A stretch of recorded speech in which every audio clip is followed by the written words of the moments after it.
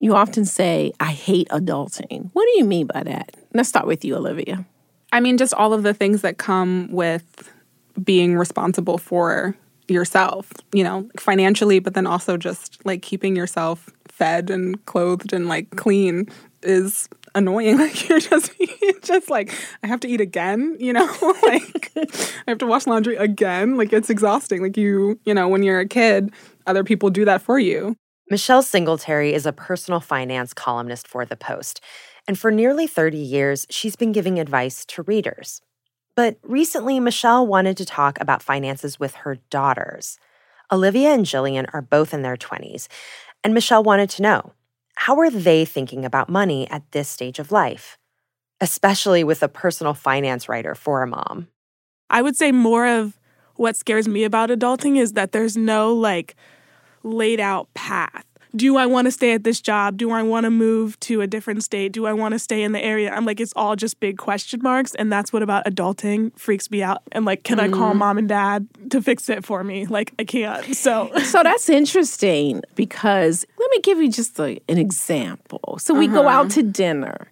The check comes. I don't see either of you reaching for that check, Olivia. Is that what we're talking about? Oh, that's what you mean. I mean, I just think sometimes, it feels as if... But that's not a just a us thing. Like, when we go out to family dinners, you don't expect your sister to pay or, our cousins to pay. Like, you have a very generous spirit. That's and true. So I think, who am I to deny you? That's very true. Michelle's daughters aren't alone. Adulting can be overwhelming at any age. Making financial decisions is hard, not just in your 20s. We don't always know where to start. And sometimes we think we've already made some big mistakes that we can't come back from. But Michelle says it's never too late. From the newsroom of The Washington Post, this is Post Reports. I'm Ella Heizadi. It's Monday, January 23rd.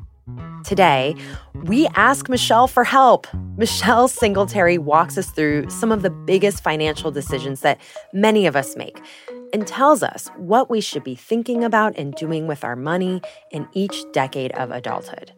It's all part of Michelle's new project, Money Milestones, which includes this really great interactive online tool from The Washington Post. It puts our most time-tested conventional financial wisdom all in one place. And today, Michelle shares some of that wisdom with us.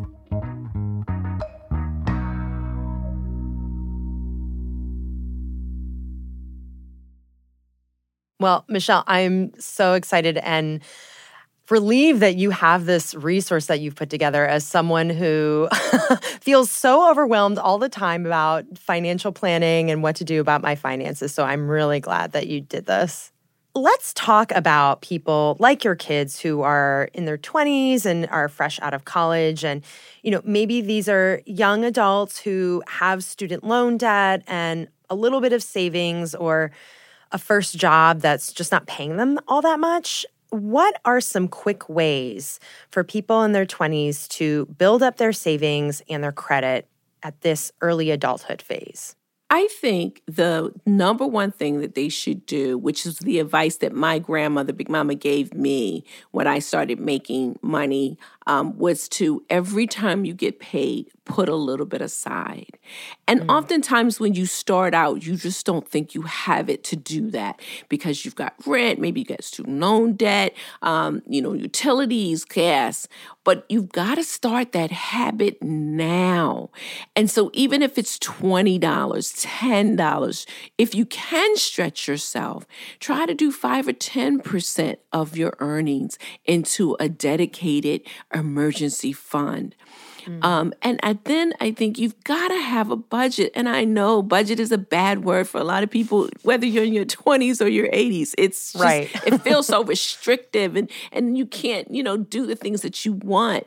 But I get so excited about my budget because it actually tells me what I can do and the possibilities that I have for down the road. And, here's the thing. We often talk about the younger generation and disparaging ways. Like they don't want to really work. They want to retire early. They're overspending on avocado toast. And that's just not been my experience working with young adults, including my own young adults. They are very serious, many of them, about their money. And they don't want to make the mistakes that they see older adults do who are crying and whining and worrying because they didn't develop good financial habits in their 20s. Obviously everyone's financial situation is going to be different. Is there one thing that people in their 20s should think about doing that they never otherwise would have thought to do?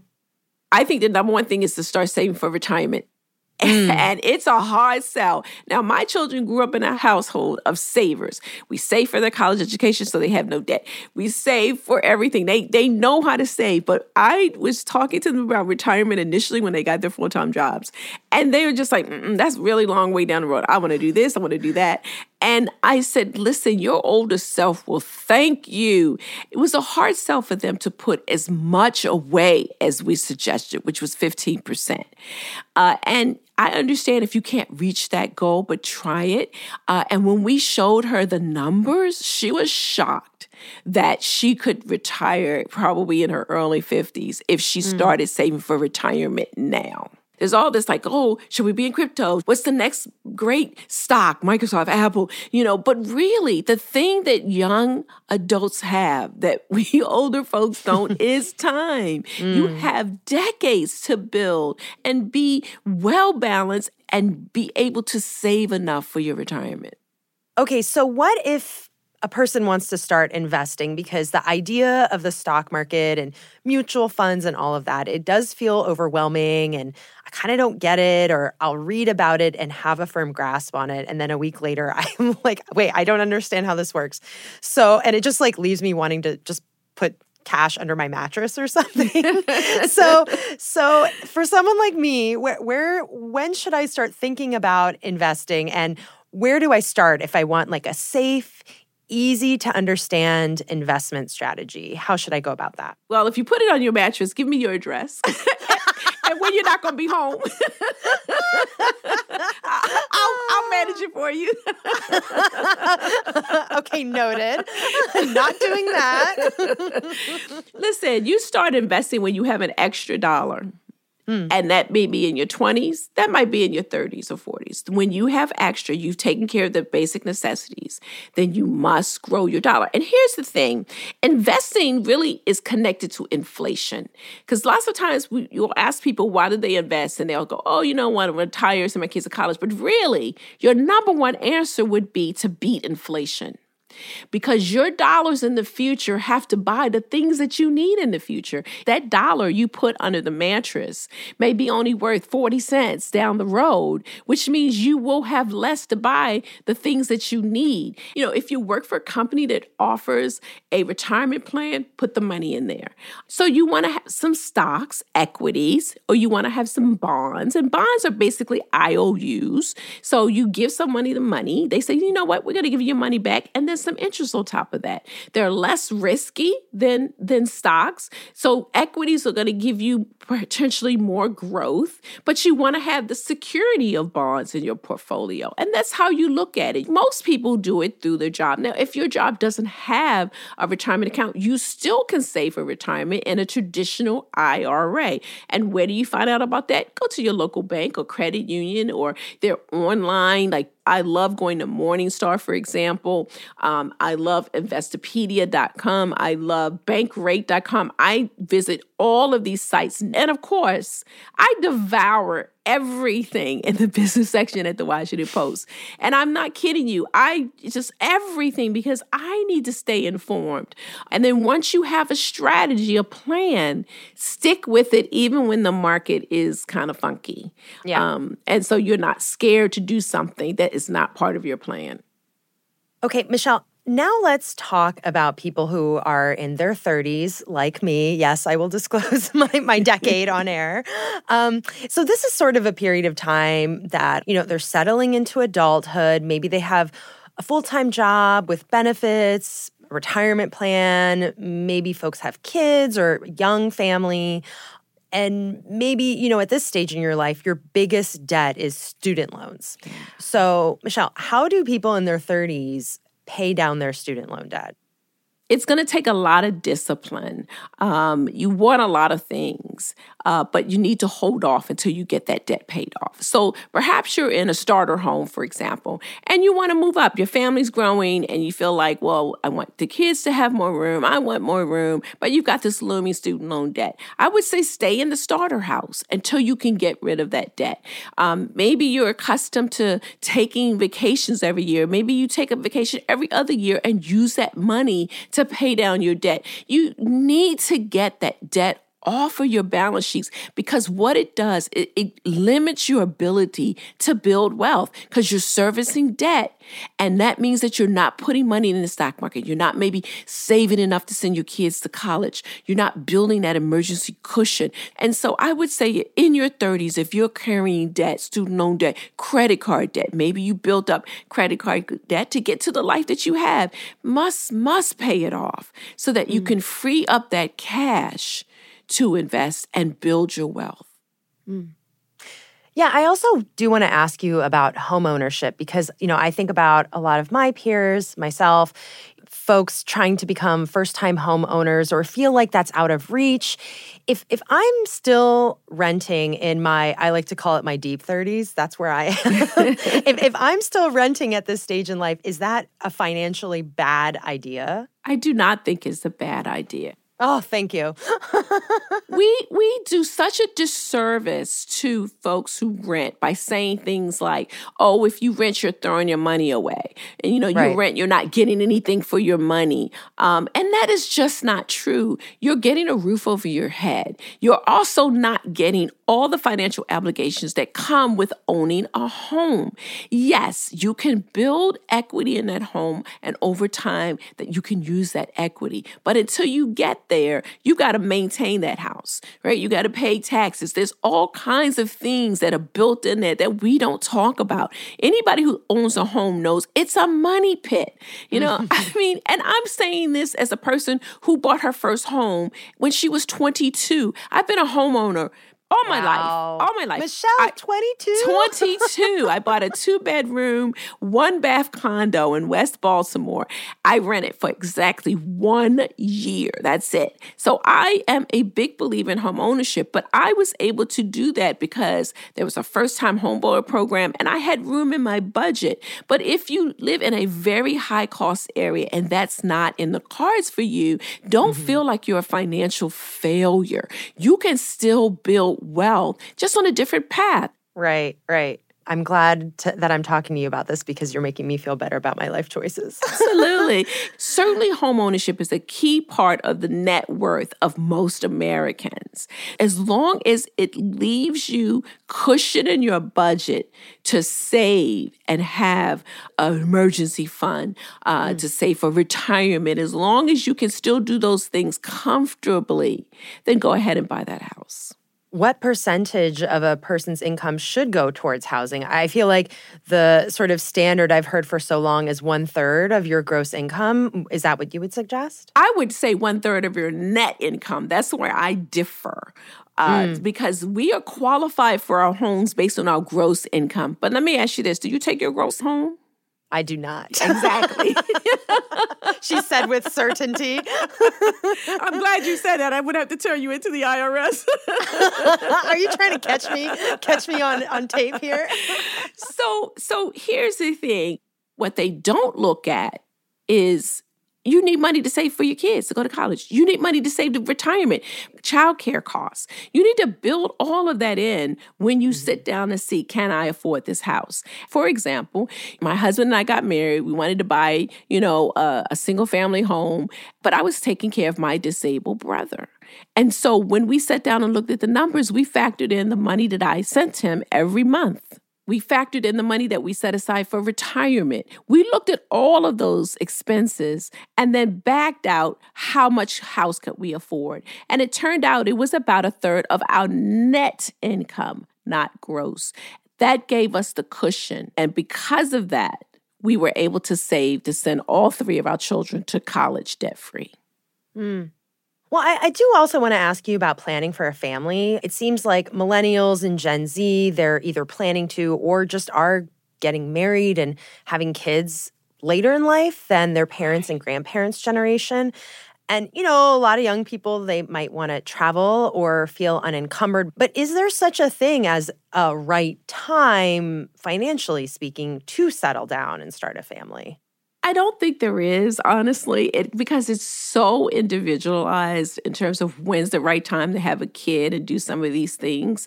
I'm such an organized person. Like, I even decided what time of year I wanted to have my kids.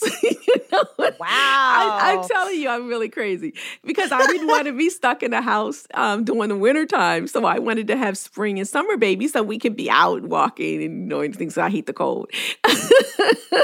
And so all of my kids are spring and summer babies.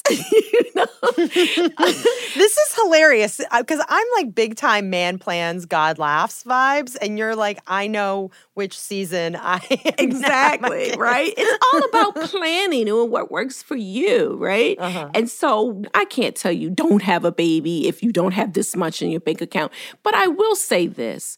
Think very hard about how you're going to pay for all the costs that it takes to raise a child. The Department of Agriculture does this sort of the cost of raising a baby. And, when you factor in current inflation, it's about $300,000 by the time the kid is 17. That doesn't include college savings. And so you need to look at that number. It doesn't mean that you're going to decide, hey, I don't have enough money, I'm not going to have a kid. But I tell people who are thinking about having a kid to spend a year before pretending that they have a child. So every month, take out what it would cost for daycare and put it into a savings account. Take out what it costs to buy diapers and medicine and all that kind of thing and put it in a savings account and see how you're managing during that year. If it's very, very stressful because you're servicing debt, like student loan debt, credit card debt, then you might want to wait a year or two. Be as intentional about your family planning as you are about your finances. Mm-hmm. Yeah, and I love that idea of if you have the capacity to do almost like a test run, it's almost like a financial version of that old like school assignment that kids would get in high school or middle school, like a carton of eggs and pretend it's a kid and take care of it. That makes a lot of sense. Exactly. And, the caveat, like you're saying with everything, is obviously everyone's situation is very different, and a lot of these decisions are very personal. So right. There's also that. Yeah. After the break, we get the best advice for adults in their 40s, 50s, and beyond. And Michelle talks about caring for multiple generations at once, including aging parents. We'll be right back.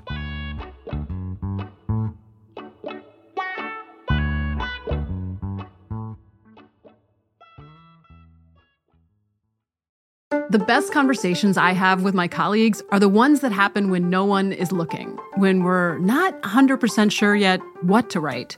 Hopefully, having conversations like this can help you figure out your own point of view. That's kind of our job as Washington Post opinions columnists. I'm Charles Lane, Deputy Opinion Editor.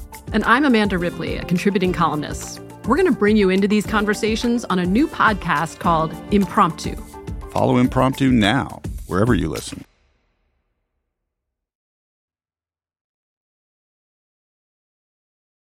Michelle, let's move along to the 40s and 50s. It's often referred to as, like the sandwich generation, because these are adults who might be raising children and at the same time caring for aging parents. What are some steps people in their 40s and 50s can take to ease the stress and financial burden of taking care of multiple generations at once? Yeah. I call it crunch time. That's really crunch time. Maybe you didn't do some of the things that you wanted to do or should have done in your 20s and 30s, and now you look up in your 40s and 50s, it's coming around the corner, and you don't have the savings that you like, and you're raising children, costs a lot of money. You're looking at your elderly parents, and maybe they're struggling financially, and you're thinking, oh my goodness, course, I'm going to have to help them out. And so this is probably the time, I think, that you would sit down with a financial planner. I think use the money to hire someone to look at what you have and what you need to make sure you have financial security for your family. For example, do you have enough life insurance? Do you have disability insurance? What is the plan to send the kids to college? What is the plan for your parents if you know that they are not financially stable? This is the time to have the conversation with them. Mom and dad, how are you set for your retirement? Now, that doesn't mean that they're going to tell you, because it's a difficult conversation, but you still press the issue and you still have enough time to correct bad behavior. Michelle, let's say you get to 50 and you haven't saved very much for retirement.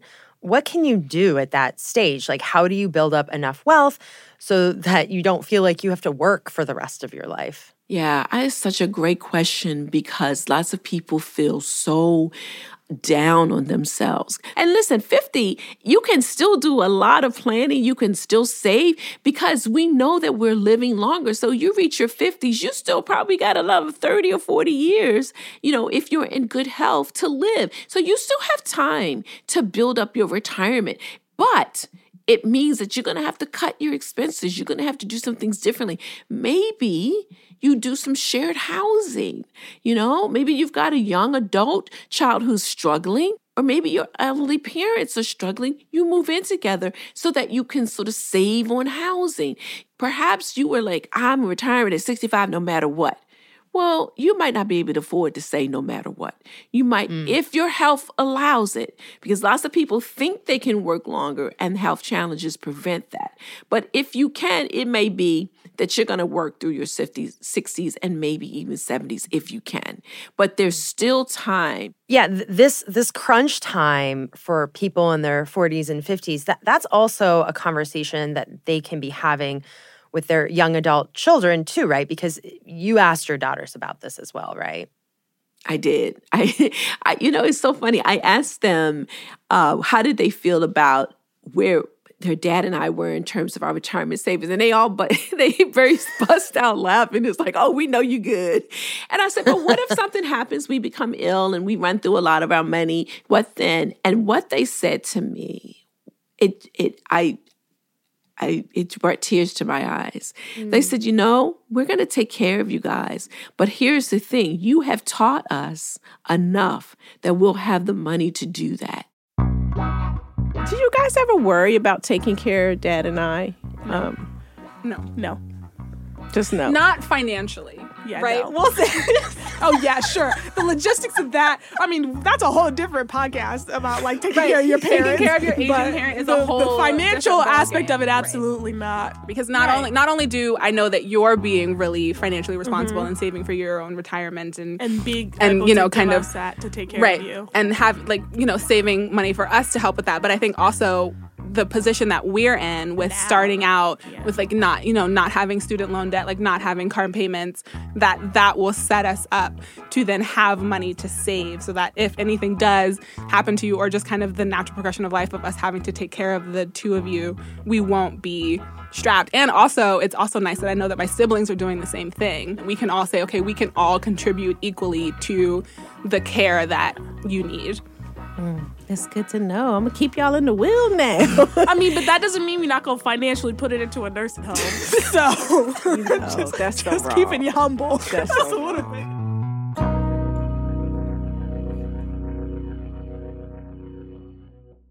Michelle, let's transition now to the 60s and 70s decades to do what decisions people can make in those decades. So you're 60. Do you mind sharing what your biggest debt is right now, or what is the biggest debt that someone around your age generally usually has? Yeah, that number. Woo. Sorry to throw it out there, but ooh, that you have to tell the people. No, I'm just teasing. So the number one thing that is on our minds, both my husband and I are in our 60s, is to pay our home off before we retire. And that has been a singular focus throughout, 20s, 30s, 40s, and 50s, that by the time we retire, we will have no mortgage, and we are on track for that and then some. And that is the only debt that we have. And it's been the only debt we've had for decades. We don't buy cars with debt. We didn't pay for college education with debt. We use credit cards, but we pay them off every month. We don't live our lives with other people's money. And I really do believe that the best thing you can do for your retirement is not drag a mortgage into your retirement. Because with housing is a third to maybe 40%, and some areas 50% of your budget, imagine if that's not on your books, how much better in retirement you could live without having that mortgage. Yeah. What are the biggest financial decisions that people in their 70s should be thinking about or considering? So I'm going to back up a little and also answer that question for the 60s. So for your 60s, the biggest decision you'll probably make leading up to 70 is when to take Social Security. And there's a huge debate about early or late. Do you take it at 62 or before your full retirement age, which for many people is either 66, somewhere in 66 or 67? Or do you wait till 70 when it maxes out? So you should take it at 70 because you get no more after that. And so you need to look at your personal life. If you're struggling, you're retired, you really can't work, and you can't wait till 70, go ahead and take it. If you have the resources and you're living okay and you don't need to, hold on to that and wait and take that benefit when you hit 70, because it will increase at a rate that is not guaranteed in the market. And so when you hit your 70s and you haven't taken Social Security, obviously go ahead and take it. You might have looked at, did I have a will? Please. Maybe you dragged your feet, but now is the time to do that. You want to look at long-term care issues, because 70% of seniors are going to end up needing long-term care at some point. There are many seniors who live well into their 90s on their own, in their homes, no problem. But there are a lot who can't do that. And if you get to the point where perhaps there's a diagnosis of dementia or something, and you want to hold on to your independence so much that you want to stay in that house, but you can't. And I speak from experience on this. My father-in-law was in his home, and he'd been independent until his 80s. And then he hit a health crisis. He got lung cancer. He couldn't live on his own. He was suffering from diabetes. He just couldn't do it. And I tell you, he did not want to leave. He made it very difficult. My husband and I finally took him in. And the first part of his stay here was pretty bad. He was angry and mad, and it was nothing we could do right.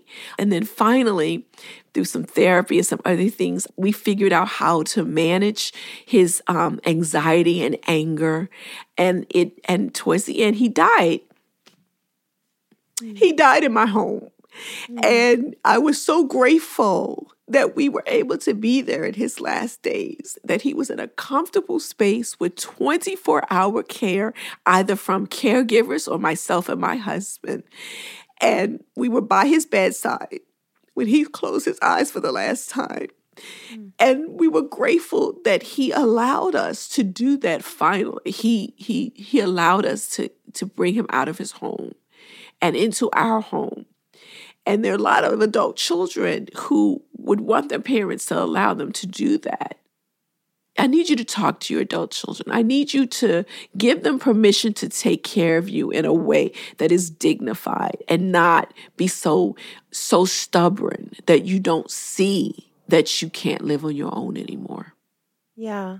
It is such a blessing to be able to offer your parent dignified care and be with them at the end of their life and not have to worry about the financial strain. But it also sounds like what's required is having conversations before it even gets to that point, which can feel difficult for people. Like a lot of people just don't even want to talk about these things. So do you have a piece of advice of how people could maybe enter that conversation when really what we want to do is stay present for everything else that's happening. Yeah, it's very hard. Some families, it's not hard. The parents go to the adult children and say, listen, I need to talk to you about what we have, what we don't have. Let's come up with a plan.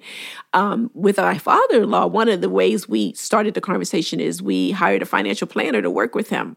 And like a third party. Like a third party, because, sometimes it's hard to listen to your family members, right? I sometimes suggest to them to pull articles like from the Washington Post about aging and things like that and say, hey, did you see this article? What do you think about that? And then you can use that as a conversation starter. AARP has an entire website devoted to long-term care and how to start the conversation. I would use that as a resource. You want to do it at a non-stressful time and just say, hey, what do you think about? And then kind of start it from there. Michelle, that's also helpful. Michelle, you've been with the Washington Post for over 20 years, offering financial advice to readers, and the economy and the way people think about their finances during that time, it seems like it's changed a lot. So have you changed your mind on certain things that you thought to be, this is like the gospel on how to deal with your finances? Yeah. So it's true. I've been at the Post for a very long time. I've been it for 30 years. The column is 25 years. Actually, this year will be 26 years. But I'm going to tell you, Vice has not changed. Because wow, I love that. It has not. Because listen, during that time that I've had this column, we've had recessions, we've had unprecedented economic prosperity. And so through all of it, when things were good, I was like, get rid of that debt. When things were bad, get rid of that debt. When times were good, save, save, save. When times were bad, save, save, save. Because the basics of personal finance do not change depending on what's happening in the economy. Living below your means, saving as soon as you can in your 20s, keeping that debt down, if not out altogether. All of those principles are the same no matter what's happening in the economy. Prosperity starts with a plan, and it doesn't change over time. Well, Michelle, on behalf of, myself and all of your readers and now listeners, we're just so fortunate that you've been here at the Post for so long, offering this advice. And thank you so much for joining us today and walking us through all of the decisions we can make at all phases of our lives. Thanks, Michelle. Oh, thank you. Michelle Singletary is the personal finance columnist for the Post. Her latest project, Michelle Singletary's Money Milestones for Every Age, is now live at WashingtonPost.com. We'll put a link to it in our show notes. That's it for Post Reports. Thanks for listening. This episode was produced by Charla Freeland and edited by Rena Flores, with help from Maggie Penman. It was mixed by Sean Carter. I'm Elahe Izadi. We'll be back tomorrow with more stories from the Washington Post.